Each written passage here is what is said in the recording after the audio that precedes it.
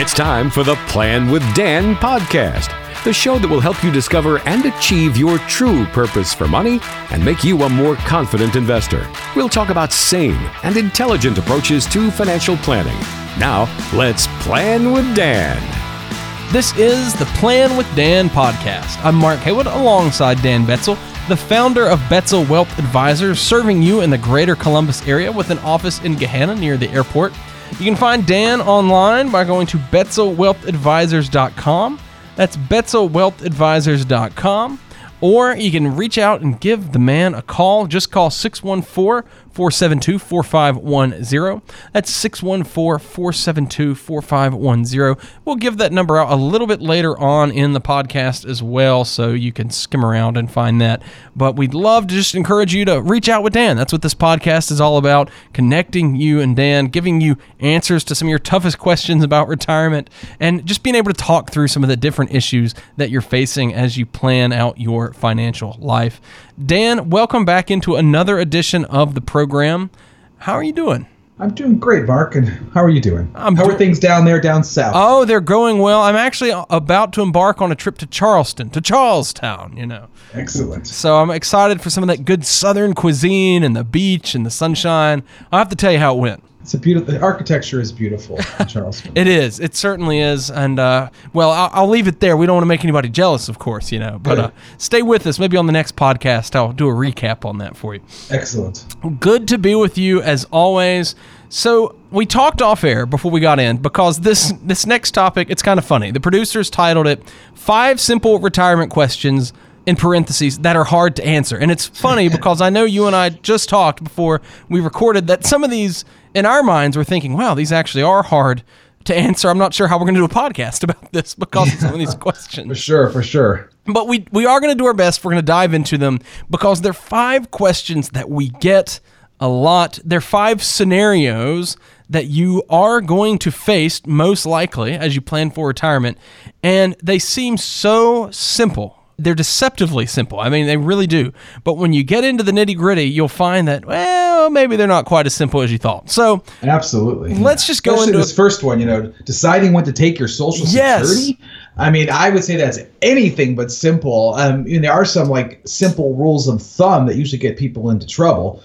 So I mean, Social Security it's one of those mega laws that it's impacted by so many other decisions you're making. So it's really hard to see it in isolation. Like, for example, people will say, well, I'm going to start taking my Social Security early at age 62, and they're still working, and they don't realize that, oh my gosh, if you're still working and you haven't reached your full retirement age, which for most people is 66 or 67, that I've had people that have told me they've had to pay a huge portion of that back because the amount of Social Security that you're able to actually collect before you reach your full retirement age is impacted with whether you're working or not. There's income taxation of Social Security based on your other income or your distributions from your retirement 401k or IRA. It has implications for if you pass away, what your spouse is going to get. I mean, wow. I don't mean to scare people or whatever or give them too many details, but this is anything but simple. I would say that you need to meet with somebody, and usually when I meet with someone, we have to actually make a couple calls to the Social Security Administration to get some information from them before we can actually move forward with it. So yeah, it's not simple. Don't be afraid of it, but don't wait to the last minute, and don't just do something because, hey, I'm 62, I can get it, I should get it now. Maybe that's the best decision. Maybe it's not. Maybe you need to wait till your full retirement age, or maybe you need to wait till you're 70. Who knows? It all depends on your unique situation. And we, of course, want to help you think through those questions. And as you come in, if you come in for a visit, we can actually help you decide, exactly when, given your situation, is the right time. But it does involve that process. And so you really want to get that started as soon as possible so that you know when to start Social Security. Dan, here's another interesting one. Designing a truly diversified portfolio. I like how the producers put truly right there in the notes, implying that it's easy to think you're diversified, but perhaps, in fact, you are not. Yeah, wow, this is something I actually see a lot. So there's a difference between being truly diversified and just having a lot of stuff. So sometimes people have a lot of stuff in their portfolio, but they don't realize that a lot of it's redundant. So if you have, for example, 3 U.S. equity mutual funds, well, it could very well be that all three U.S. equity funds have, 80% overlap. They have almost the exact same things in them. So that's something that's often really, really problematic. And then other people will say, well, I have 30 stocks in my portfolio. Am I not really diversified because I have one U.S. large, one small, one value, one international, one bond? And for most people, again, that is not, real diversification. I mean, real diversification, I think, is based on, sound, evidence-based economic theory. There are 19 distinct asset categories, and you want to make sure your portfolio has representation of all of those asset categories. That's true diversification. So it's one of those things that seems simple, sounds simple, but it's actually very complex. There's a lot of math, a lot of economic theory and finance involved in it. All right, this next one kind of goes right along with that. Picking the funds in your 401k. What to invest in? Yeah, I think it's extremely important for most of my clients because the majority of their investment, assets are in their employer 401ks, 403bs. And yet sometimes it's very, very difficult for me to help them because of the severe limitations on their platform. Now, it would be nice if they had available to them, the entire world of what's available in the market. But my experience has been that I don't think I've ever seen a plan that has a very wide open platform. The majority of the plans are tied into a specific company, to a specific company's products, or even if it is tied into a larger platform, they still limit your choices, to make record keeping easy and to make it easy on the company. And I understand that. So it's actually sometimes harder to put together a well-diversified portfolio that meets the objectives and risk tolerance of a client because we often have limited choices. But nevertheless, we have to do it. We have to do our very, very best, get it as close as we can. And then often there are problems with rebalancing, with portfolio drift. All this stuff has to be analyzed and to be followed. And again, something that seems really simple can end up being very complex. All right, Dan, doing a 401k rollover, that's another one of those things that it seems simple. The idea of it's simple. You take it from one fund and put it into another type of fund, but it's actually a little more complicated than that. Yeah, I mean, whether or not you should do a 401k rollover, I think in the majority of cases, it makes a lot of sense for a person, to do a 401k rollover, but not always. Like I was meeting with someone a few weeks ago and they were talking about they may need to take a loan from their 401k. They were eligible to do an in-service withdrawal and they wanted to withdraw to the IRA. And I'm like, wait a minute. There's no loan provisions for an IRA, but there are loan provisions in a 401k. So maybe you better make sure that issue is something that you want to do or not do before you move it. So, the 401k refers to Section 401k of the Internal Revenue Code, and there are certain, tax advantages and certain things that apply to a 401k that don't necessarily apply to an IRA. Now, if I could say as a general rule for most people, you can lower your costs and you can increase the available investment choices in a self-directed IRA. But there are these cases where maybe it's not best because maybe you do want to do a loan and you would not be able to do a loan from an IRA. Does that make sense? It does make sense, Dan. I think so many of these issues come back to the idea of them simple. Executing it is a lot more difficult. It's a lot harder. And that's why we really encourage folks to come in for a visit with you. And so you can explain how to walk them through that process step by step and explain exactly what needs to happen. Finally, let's talk a little bit about nursing home care. That's something that I know nobody wants to talk about, but statistically speaking, we are more likely to end up in a nursing home than not, and we need to address the cost of nursing home care. That's complicated. Yeah, it's very complicated. I guess the other point I want to make is that any of these issues that we've been talking about, whether it's Social Security or picking your 401k investment options or doing a rollover, that they can't be seen in isolation. It's really, really important that everything is seen in relationship to a larger goal, comprehensive plan. And certainly, I talk with all of my clients at our review meetings. They said there's these 5 areas of holistic estate planning. One of them is risk analysis. And when we're younger, of course, the risk is that we may pass away and want to make sure that our spouse and our children are taken care of and we need life insurance. But as we get older, the children are raised, the house is paid for, we're now getting our pension and our Social Security, but the risk changes. The risk now for a lot of people is, nursing home stay, long-term care, and there's so much confusion around this issue. Some people believe that Medicare will pay for it. I know from my own experience with my mom's illness, Medicare pays for 3 days once you reach what they called your baseline, or in other words, once you're not getting better anymore. Because Medicare does not pay for custodial care, and they really do. They call the family in and they say, you have 24 hours. What do you want to do? Take your mom home, go on private pay, or do you have insurance? So those are real difficult situations to be thrust upon, at a time when no one really has the frame of mind or reference to make good decisions. So you need to have a talk with a professional about how you're going to address the cost of long-term care. Now, Dan, with any of these topics, like we said, they're complicated, a little bit difficult to execute. What does it look like to just come into your office, have a conversation, and maybe get that process started? Well, that's exactly what it is. It's a process. It's not a product. There is no one answer or one solution fits everyone. But yeah, so call the office, go online, request your retirement rescue toolkit. We have videos you can download, educate yourself, and come in and, have a discussion about the 5 areas of holistic financial planning and, begin to decide, which areas you want to tackle first. And remember, it's a process. You don't figure it all out all at once, but you start to take steps. And before you know it, all the pieces will be coming together, and you'll have, hopefully the goal is a real sense of financial peace of mind around your retirement planning goals. If you'd like to reach out to Dan there at Betzel Wealth Advisors, you can give him a call. Just dial 614-472-4510. He'd be more than happy to meet with you. 614-472-4510. That is the phone number. Or you can go online to BetzelWealthAdvisors.com. That's BetzelWealthAdvisors.com. Dan, let's go ahead and transition now and take a question out of the mailbag. Excellent. It's time for the mailbag. We want to hear from you.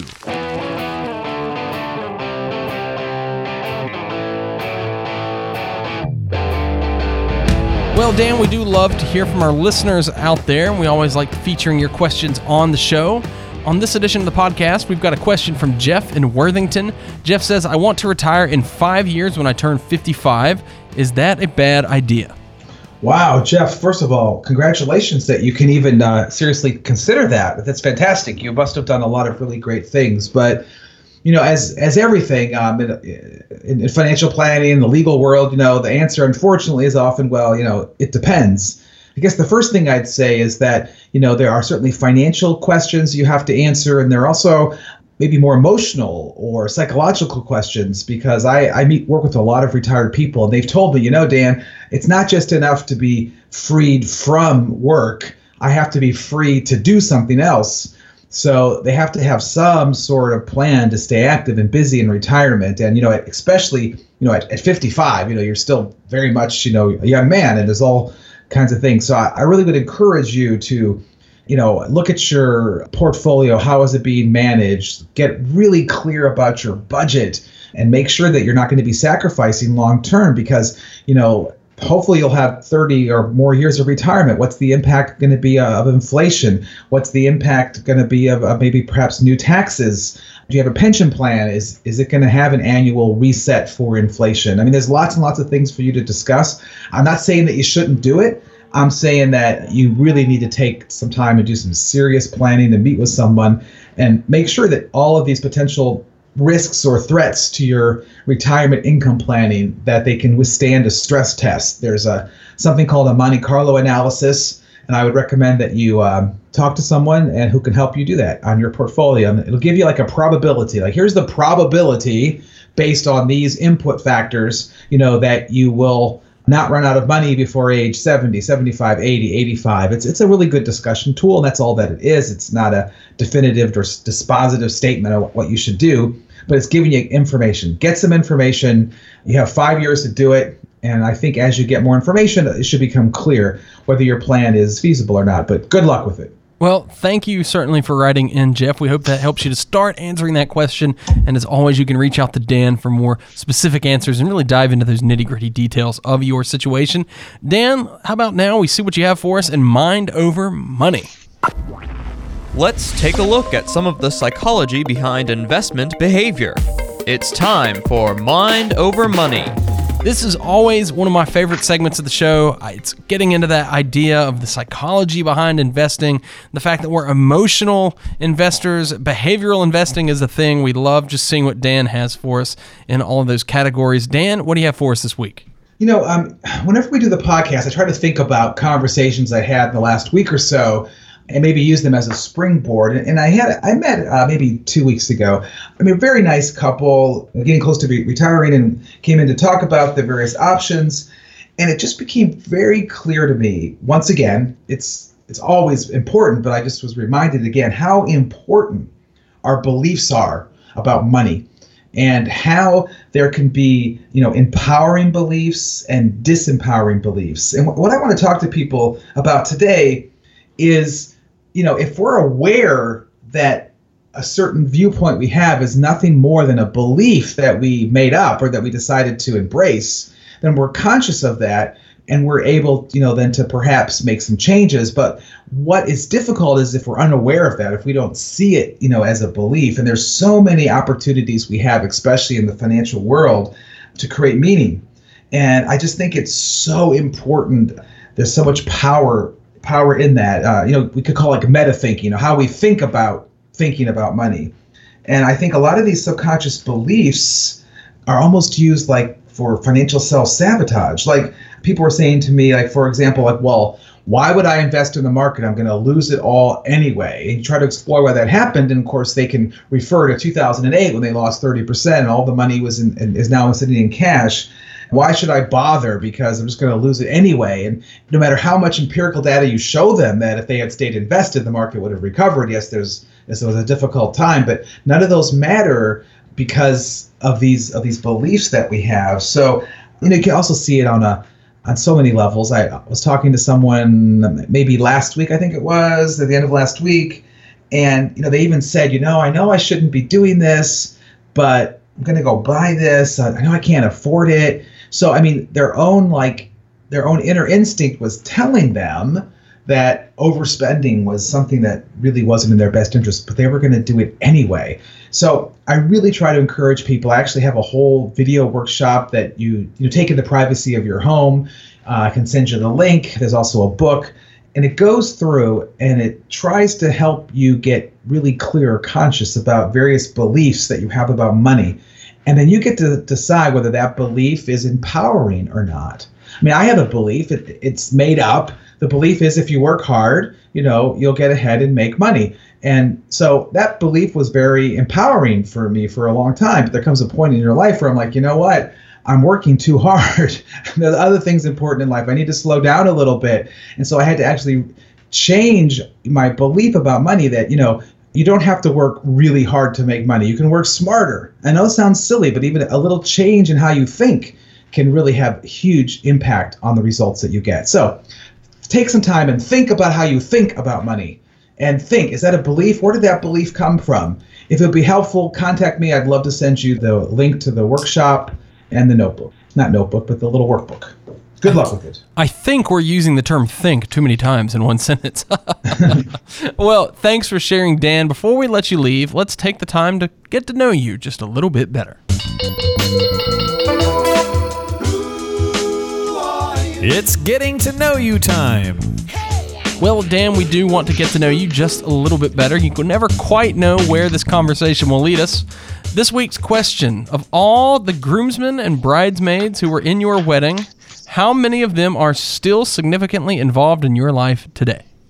That's a really good question. I'm not sure how to define significantly, but there certainly is one that comes to mind. So when I was in college, I had a foreign exchange roommate my sophomore year. His name is Kang Young Shin from South Korea, and we became very, very good friends. So actually, we stayed roommates. We ended up going to the same graduate school, and we lived in the same house in graduate school, and it was really a wonderful experience. So I became like an honorary Korean. So I was invited to all the Korean events. Sweet. When the Korean Student Center would get together and the Korean professors would have people over, I would get invited to. So it started this like lifelong, admiration and love of the Korean people. and I'm still very connected with him. Matter of fact, my family were planning. It's about 23 months away, but we're planning on a trip to Korea, and I plan on visiting him there. Who would ever have thought, right, that we would end up becoming such friends? But yeah, so he was in my wedding. It was, of course, for him, his first American wedding he had ever been in, and it was just a lot of fun. He's a lot of fun, and I love Korean food. I've learned the Korean alphabet. I could no way speak Korean at all, but I know 20 or 30 phrases. Sure. So yeah, I'd say it's Kangyang-shin. It always opened up an entire new world for you. Absolutely. That's no cool. doubt about it. That really is. Now, I've been married less than a year, so I guess it's a little too early because, of course, most of my groomsmen and ushers and whatnot are still around in my life. But I'll be curious to come back to that in a few years because I had 5, I'm doing the math in my head, I had 5 groomsmen and 11 ushers. Oh my gosh, you had a big wedding. And the only reason I didn't have 16 groomsmen is because my wife said, no, I'm not going to put 16 bridesmaids up there with me. You have to choose. And so I could have, I got around it by making 11 of them ushers. And, guys don't care. It's a suit they don't have to purchase and less duties on their part. And so they were glad to do that. So. Oh, that's funny. Yeah, good for you. But come back. I had a very small wedding, though, so it was very small. Sure. Very intimate wedding. That's cool. Well, come back to me on that one in maybe, 20 or 30 years, and we'll see who's still around in my life and who's gone their own separate ways. Well, Dan, as always, thanks for joining us on the podcast. We love getting your wisdom, and we'll look forward to doing it again. Thanks a lot. Bye-bye. Join us again for another edition of the Plan with Dan podcast.